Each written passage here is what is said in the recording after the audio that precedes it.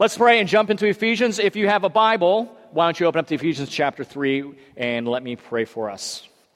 God, we thank you for your mercy and kindness. Thank you that we could, as a church, revel and be the receivers of so much of that goodness.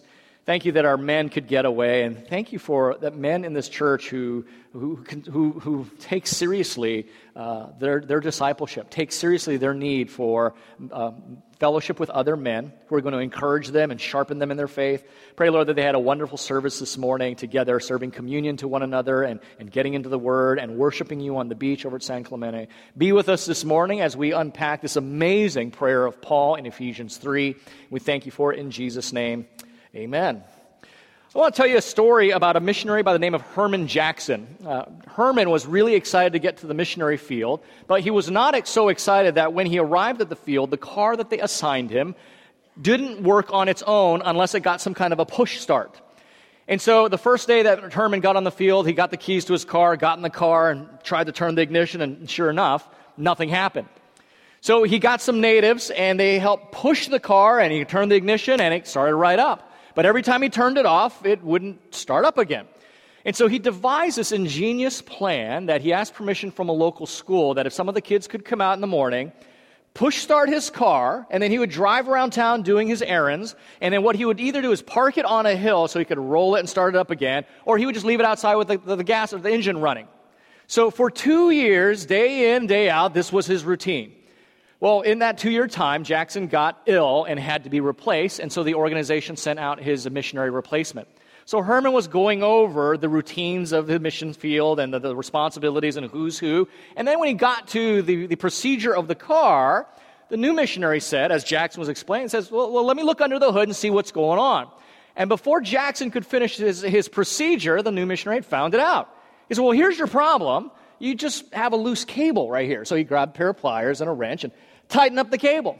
Got in the driver's seat, turned the ignition, and boom, car started right up. Needless to say, Jackson was befuddled at this. The next day, they went out to the car, turned the ignition, boom, started right up. Next day, boom, started right up. Every time they turned the ignition, started right up. 2 years, Herman Jackson had to get a bunch of kids from a school, push start his car, park it on a hill, or leave the engine running, wasting all that gas, all because he just simply had a loose cable. Now, the reason I share that story with you is because a lot of us can live just that way. We have all this power and resources available to us, but we're just simply not accessing it. It's just not happening in our lives. We're trying to live lives that are pleasing to God. We're trying to live this Christian life, and sometimes it'd be so frustrating, it's just not working out because we're not accessing the power and not understanding that it's available to us, as Paul says here in Ephesians chapter 3, verses 14 to 21. And what needs to happen for us is, in a sense, we need the Holy Spirit to get under the hood of our minds and hearts with that pliers and tighten up that loose cable. That's exactly what Paul is doing for these Ephesians in his prayer here in Ephesians 3. And once this cable gets tightened up, they'll realize that they have all the power available in their lives. Now, the reason that this prayer is at a very strategic spot is if you recall, I was saying that chapters 4, 5, and 6 of Ephesians can be broken down into two major divisions, 1, 2, and 3, 4, 5, and 6. Chapters 4, 5, and 6 are all the kinds of live this way, walk worthy of the calling you've been given, do's and don'ts, all these things. And Paul realizes that if they go into these 3 chapters that he's writing to them with all these commands of living the Christian life, yet if they don't have the power necessary, they are going to live frustrated, confused, and burnt out lives. Because the first 3 chapters, he spent the whole time simply reminding them of the immense wealth and riches they had in Christ, all that was available to them. But if they're not tapping into that, and they try to live the Christian life in their own strength, it will not work. So Paul prays for them that they would understand how to live in practice the position they have in Christ and what resources are available to them to do that very thing. And so that's what this prayer is about. He wants them to live practically the position they actually already have. But they need to understand the power, how to connect the practice to the position. Does that make sense? And that's how this prayer fits into the book of Ephesians. One Anglican writes this: "Who has not read and reread the closing verses to the 3rd chapter of Ephesians with the feeling of one permitted to look through the parted curtains into the holiest place of the Christian life?" So in a sense, this morning, we are gathering together and we're kind of eavesdropping into Paul's prayer closet. We are getting to listen to how this amazing apostle prays, how this man who is probably single-handedly began the gospel spread throughout all of the Middle East. And we're going to see how he prayed for these churches that he planted, that they would flourish and grow, as we know that they have done. So with that as the introduction, let me read to you Ephesians chapter 3, verses 14 to 21. "For this reason," Paul writes, "I bow my knees before the Father, from whom every family in heaven and on earth is named, that according to the riches of his glory he may grant you to be strengthened with power through his Spirit in your inner being, so that Christ may dwell in your hearts through faith, that you, being rooted and grounded in love, may have strength to comprehend with all the saints what is the breadth and the length and the height and depth, and to know the love of Christ that surpasses knowledge, that you may be filled with all the fullness of God." Verse 20, "Now to him who is able to do far more abundantly than all that we ask or think, according to the power at work within us, to him be the glory in the church and in Christ Jesus throughout all generations, forever and ever. Amen." So this prayer, in some ways, some very real ways, is the key to the book of Ephesians, in that it links all this wealth we have in Christ with the practice we are to have in Christ. So we can look at it this way. In your service guide, you'll see the way this passage breaks down. We'll see that Paul is describing in verses 14 to 15 his approach to prayer. In verses 16 to 19, his appeals in prayer. And then in verses 20 to 21, his adoration from prayer. So we have his approach to prayer, his appeals in prayer, and his adoration from prayer.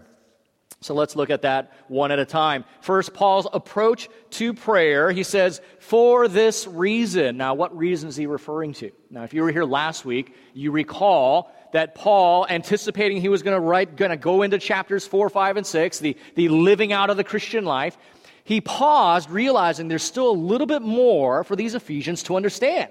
And so from verses 2 through 13 was this wonderful pastoral parenthesis, so to speak, where he talks to them about this amazing thing called the church. That was the mystery of the gospel as well as the mystery of the church. And so he broke off his prayer, talked about the mystery of the gospel, the mystery of the church, and then here we have in verse 14, he kind of gathers himself again and is about to launch into the prayer. So the question then is, what are the reasons? When he says, "for this reason," as he gets to prayer, what reasons is he referring to? Well, look at chapter 2, verse 5, when he says, "I'm praying, going to the Father for this reason, that you have been made alive in Christ." He's going to the Father in prayer for the reason that these Christians have been made one in Christ, in chapters 2, verse 15. For this reason, Paul is going to prayer to the Father for what he says in chapters 2, verses 19 through 22. For this reason, that they've been made alive in Christ, they've been brought one together in Christ, but because they've been made alive and because they've made one, they are now citizens of the same country, members of the same family, the very stones of the very temple of God. For this reason, and he dips back even into chapter 3, verse 6, where he says, because you were made alive together in Christ, because now you're one in Christ, because all of these truths about you, you're citizens of the kingdom, members of the family, stones in the temple, you're also inheritors of the wealth. You're also partakers of the promise. You're also members of the body, chapter 3, verse 6. Paul is saying, positionally, you've been made alive. Positionally, you are one. Now, you need to start living that practically. And so for these reasons, that you have positionally been made one, for these reasons that you've positionally been made alive in Christ, You need to start practically living this way, and I'm going to start praying for you. I'm going to start praying that what's true of you in your position is true of you in your practice, and I'm getting on my knees intensely and praying to the Father of the living and dead saints, he says, and he starts to make his appeal. So notice Paul's approach in prayer. It's not about how he feels at that time, nor is it about how the Ephesians feel, but he's looking at the work of Christ on their behalf, that Christ made them alive, that Christ unified them, and as a result, he wants them to live in light of who they are in Christ. So his approach is based on the historic, objective reality that of Jesus' work on the cross. And then he launches into his appeal in verses 16 and 19. Now, I'm going to break 16 and 19 down into two areas as well. You got 16 and 17. What you need to notice here, as Paul is writing this, even though this is a prayer, it's not some stream of consciousness. Paul is thoughtful and thinking clearly about what he wants to see happen in these Ephesians' lives.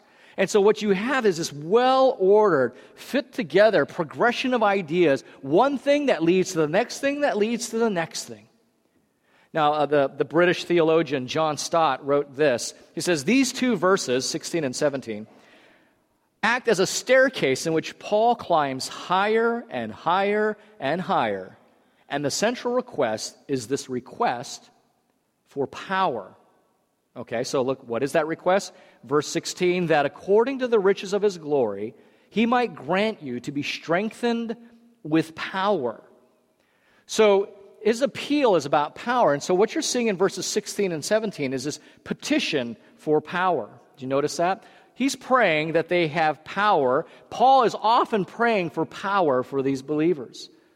In Ephesians chapter 1, verse 19, he writes about what is the immeasurable greatness of his power toward us who believe. Paul is praying for God's power to be at work in the believers' lives. You remember a few weeks ago when I talked about the difference between out of riches and according to riches? For those of you who may not have been here, let me remind you briefly of the significant difference of that. If Elon Musk, the founder of Tesla Motors, gave me $100, that would be a kind gesture, wouldn't it? If I walked into one of his showrooms and there he was, he said, Rick Rodever, hey, here's $100. Well, that would be kind because that's unexpected. He doesn't owe me $100. He just gave me $100 out of his riches. But if I walked into that dealership and Elon Musk said, Rick Rodever, take $1 million, that would be according to his riches. You see, him giving me $100 is out of his riches, just as if he gave me $1, it'd be out of his riches. But when he gave me $1 million, that's according to his riches because he is a very wealthy man. And notice, Paul is never saying that God gives out of his riches, but he gives according to his riches. Now, as Adam led us, what were some of those riches? Let's just think about chapter 1. What are some of the riches that Paul's referring to, the riches of his glory, just from chapter 1? Someone out there call it out. Holy and blameless. Right. And I heard one over here. What was it? He chose us. Verse 4, before the foundations of the world, he chose us. Redemption through his blood. Verse 7. That's right. That's right. I was thinking of Charles Spurgeon said, I must believe that God chose me because after I was born, he never would have. That's right. He says, I must believe that God chose me before the foundations of the world because after I was born, he certainly wouldn't have chosen me. Okay, so he chose us in him. He redeemed us as part of that election, and he forgave us our sins. What else? Adoption as children. That's right. What was that one over here too? Yeah, what was that? That's right. So he adopted us. We are no longer orphans. We are now part of the family. He chose us. He adopted us. He redeemed us. What about verse 11, chapter 1? The inheritance. Now, let me use my Elon Musk. I don't know if he's got kids, but I imagine his kids would inherit quite a bit. What do the kids of Jesus Christ get? Right? Obviously, the Bible calls us brothers and sisters, but we are co-heirs of his inheritance. What is the wealth that is going to Christ? Whatever it is, we get a share in that. Verse 11. Notice all these riches are just an expansion of what verse 3 says of chapter 1.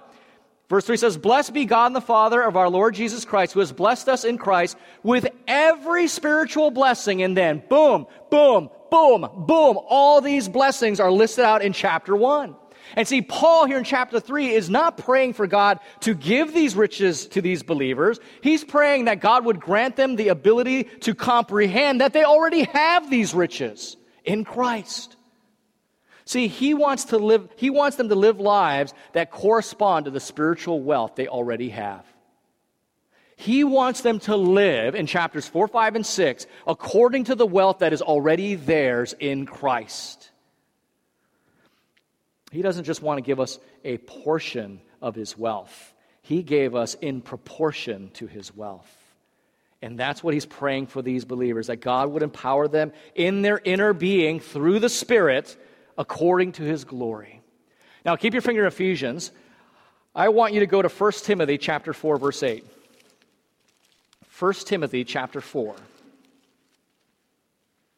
Verse 8 says this.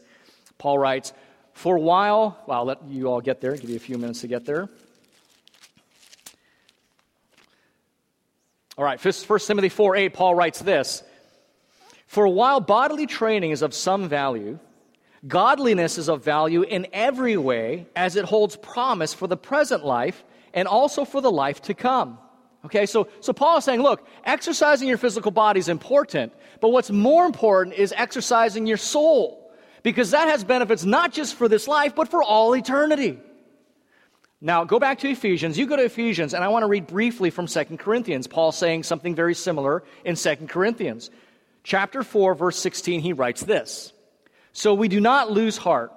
Though our outer man is wasting away, our inner nature is being renewed day by day. For this slight momentary affliction is preparing for us an eternal weight of glory beyond all comparison, as we look not to the things that are seen, but to the things that are unseen. For the things that are seen are transient, but the things that are unseen are eternal." What Paul is saying is, I'm praying for you for your sanctification.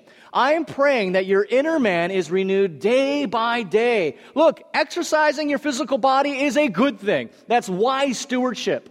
But if you're doing that to the neglect of exercising your soul, you're missing the point. And in 2 Corinthians, he says, "Because the things that are seen are temporal, but the things that are unseen are eternal." Paul is praying for these Ephesians. He's praying for their sanctification. Now, it's a $10 word that simply means to be more like Christ. To be more like Christ in our practice. And so Paul is praying that for them. Look at verse 17 of Ephesians 3. Verse 17 gives us the result of that appeal. "So that Christ may dwell in your hearts through faith." Now, you might say, that sounds kind of strange. What do you mean that Christ may dwell in our hearts through faith? If I'm a Christian, isn't Christ already in my heart? What Paul is getting at here is not the fact of Christ dwelling in your heart, because if you are a Christian, the Spirit indwells you. What he's talking about is the quality of that dwelling. See, Christ can be in your home, but is he at home? Right? I can go to someone's house and I can be in their home, but I don't feel at home. Right? I'm not going to pop my feet up on the ottoman. I'm not going to go in the refrigerator and get a drink. I'm not going to turn on the TV. Now, in Hawaii, if you're visiting with some friends and they see that you feel a little odd, they give you the code word, the permission. They say, "Oh, Rick, just make house." And in Hawaii, make house means feel at home. Well, then at that point, I'm going to go in the refrigerator and get me a drink and turn on their TV, because now I'm at home. You see the difference? So Christ can be in your home, but is he at home? That's what Paul's getting at. He's praying for these Ephesian believers that Christ is at home in their hearts, that they would have the power to comprehend Christ in such a way that he exists at home. Now, a couple years ago, my son was reading a little booklet he got from camp called "My Heart, Christ's Home." And it's an interesting little booklet. It pictures a Christian life as a house, and let me read it to you briefly, through which Jesus goes from room to room. In the library, which is the mind, Jesus finds trash and all sorts of worthless things, which he proceeds to throw out and replace with his word. In the dining room of appetite, he finds many sinful desires listed on a worldly menu. In the place of such things as prestige and materialism and lust, he puts humility, meekness, and love, and all other virtues for which believers are to hunger and thirst. He goes to the living room of fellowship, where he finds many worldly companions and activities. Through the workshop, where only toys are being made. Into the closet, where hidden sins are kept. And so on throughout the entire house. Only when he had cleaned every room, closet, and corner of sin and foolishness could he settle down and be at home. Charles Spurgeon, the Baptist preacher from the 19th century, said, "Rest assured that Christ will not live in the parlor of our hearts if we entertain the devil in the cellar of our thoughts." Jesus said this in John 14 and verse 23. "If anyone loves me, he will keep my word, and my Father will love him and we will come to him, and we will make our home with him." So Paul is praying for this power, and he's praying that they would be able to comprehend the love of Christ, that Christ would be at home in their lives. But for what purpose? And that's in verse 17, the second half of verse 17. "That you, being rooted and grounded in love, may have strength to comprehend with all the saints what is the breadth and length and height and depth, and to know the love of Christ that surpasses knowledge, that you may be filled with all the fullness of God." Yes, we want to pray to have this power to have victory over sin. We want to pray to have this power to live the lives we want to live. But Paul is saying he wants them to have this power to comprehend the love of Christ.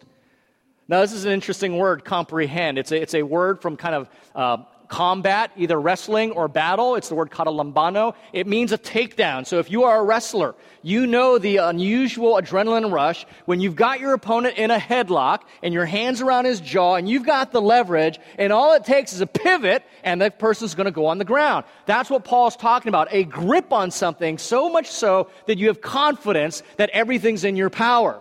The book of Joshua in the Septuagint uses the same word. Whenever Joshua and the Israelites conquered a city, it would be the same word. Paul is praying that they would comprehend the love of Christ. He says, because if you comprehend the love of Christ, if Christ feels at home in your heart, more and more you're going to be the kind of people and the kind of church that live in the power of the Spirit. But here's something I really want to take time unpacking. Because we can easily see this here in verse 19, to know the love of Christ that surpasses knowledge. First of all, that sentence doesn't make sense on face value. This is what Paul's saying. We want you to know something you can't know. Did you catch that? Read the text again. To know the love of Christ that surpasses knowledge. Well, then what's the point? Paul is saying, I want you to know something that you can't know. What Paul is getting at here, and this is one of those things, I wish I could preach a sermon after the Sunday I preach it, because I figured it out better last week. Paul talked about the mystery of the gospel, didn't he? Remember that? Talked about the mystery of the gospel and the mystery of this thing called the church.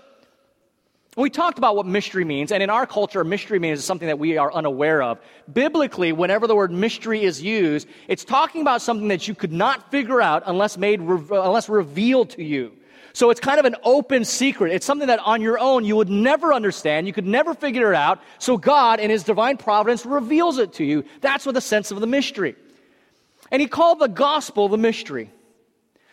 Notice, never in the New Testament do we ever hear that the Ten Commandments and the Golden Rule called a mystery. Why is that? Because it's pretty straightforward, isn't it? Here's what you're supposed to do. Here's what you're not supposed to do. The Golden Rule. Do to others what you want them to do to you. It makes complete sense. You don't have to be a Christian to understand the Golden Rule, to look at the Ten Commandments and say, that kind of just makes sense. That's the way we ought to live. It's not a mystery. But the fact that we have a holy God, perfect and just, yet also loving and compassionate and kind, how does He redeem sinful humanity? There's no way this is going to work. There's no way the two can comport. How does God uphold His holiness and yet His great love? Well, He did it by sending His Son to die in place of the sinner. There's no way we would have figured that out. We would either fall on the side of His holiness and feel the judgment of God and guilt, or we'd always appeal to His compassion and love and kind of blink our eyes at sin. And that's what you see in the world all around you. Either people are living under this guilt that God can't love them, or they don't care about their sins because God's this benevolent, all-loving Father. They don't get the gospel because it doesn't make sense. The mystery of the gospel is God upholds His holiness and His love because He pays the price. And Paul says this is a mystery that's been made known to us.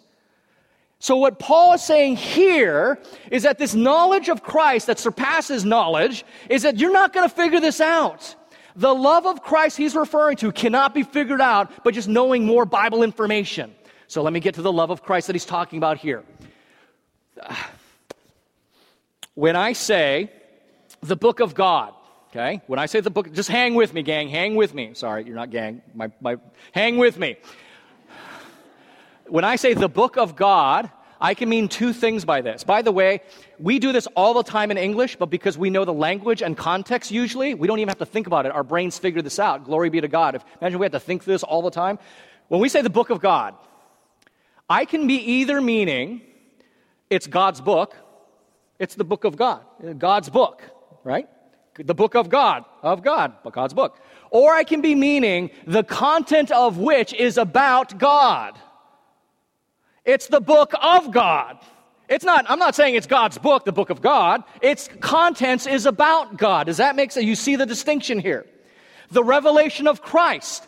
The revelation is of Christ, or the content and information is coming from Christ. Do you see how that's different? So this is what's called, if you're a language freak like I am, it's the genitive. It's the trickiness of the genitive. When Paul's saying here, let me get back to the text, to know the love of Christ. So he's praying, here's the argument. He's praying that these people would pursue the strength of their spiritual strength, that they would pursue sanctification, so that they would comprehend, take down the love of Christ. He's not talking about that we would have these nice affections toward Christ, the love of Christ that we have for Christ. That's not what he's talking about. He's talking about the love that Christ showed, the love that Christ gives. That's what he's talking about. He's not talking about our subjective love for him, the love of Christ. He's talking about the very love that Christ exemplified in his life, particularly in his death, the love of Christ.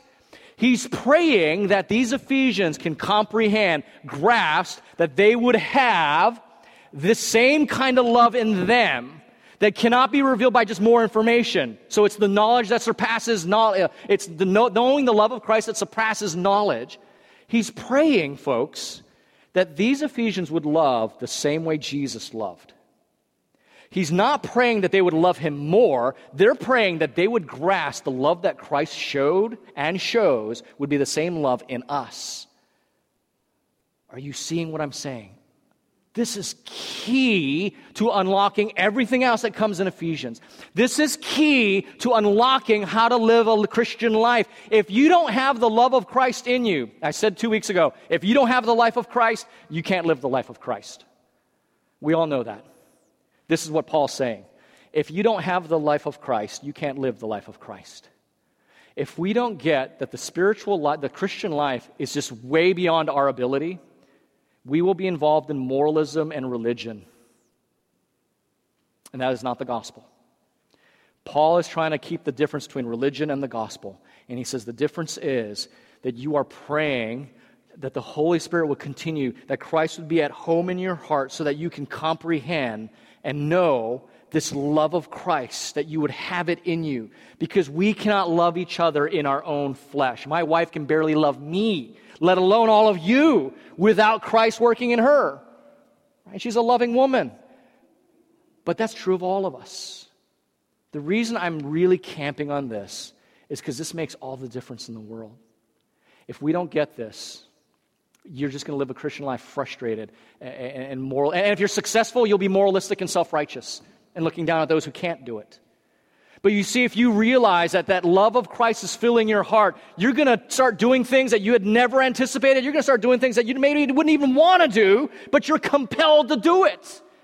Okay? Paul said the same thing in 2 Corinthians chapter 5, I think it is.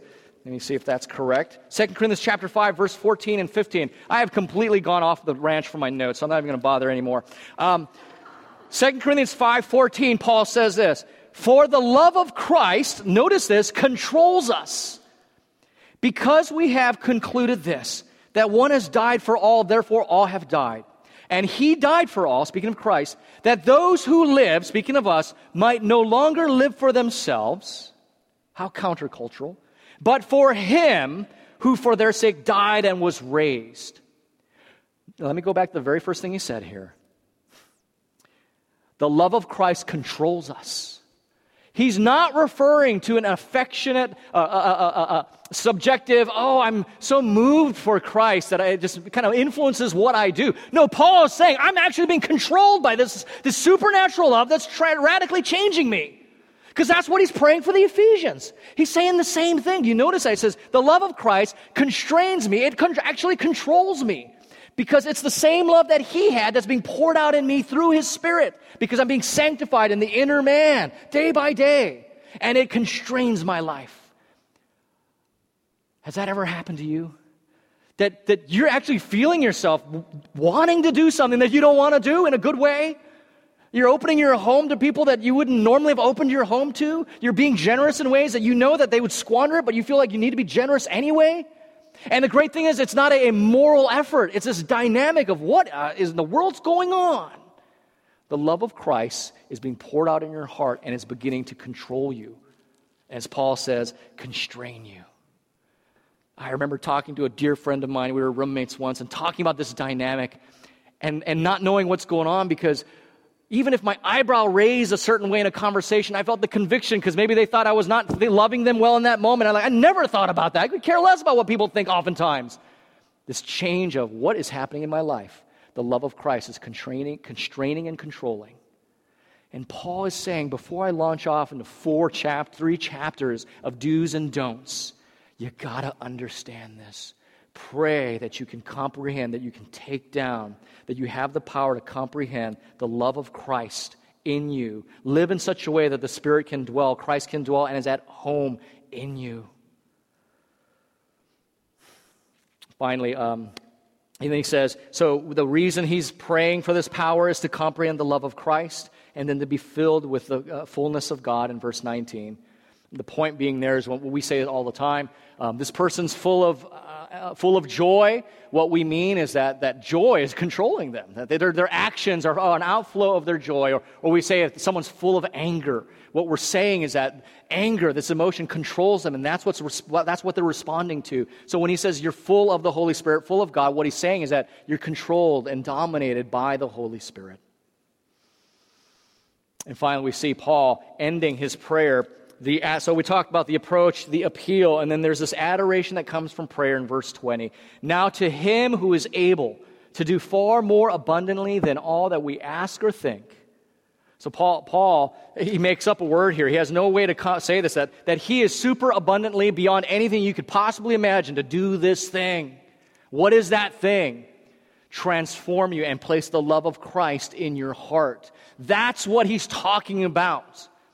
Sometimes we'll use this verse to kind of say, well, whatever it is that you're praying for, God will give it to you because he's able to do more than you ask or think.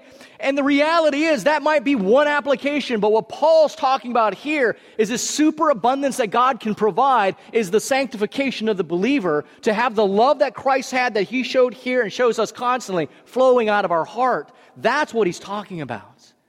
Because if you have that love in you, it doesn't matter all the temporal things that we're not getting or things that are not going our way.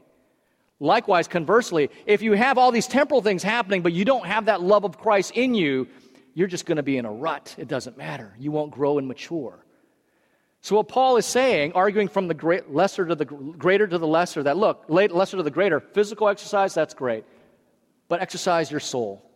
Pray for things that are your needs here and now. That's great. But pray for the sanctification of your soul, that the love of Christ will be poured out into your life. That's what we want. That's what we want. That's what we need as we launch into Ephesians chapter 4 next week. And what you're going to see is a lot of Paul given do you remember a couple weeks ago I talked about the indicative, what we are, that is based on the imperative based on the indicative. He's going to start going off, this is how we need to live, this is how we need to live, this is how we need to live. But first, he grounds it in who we are, and the link is praying for the sanctification of our soul, so the very love that Christ had is something that we're exemplifying. And when you have that, man, you're going to be able to walk in all these ways that he talks about in chapters 4, 5, and 6. Let's pray. Lord, I just ask that you use your word in the lives of your people.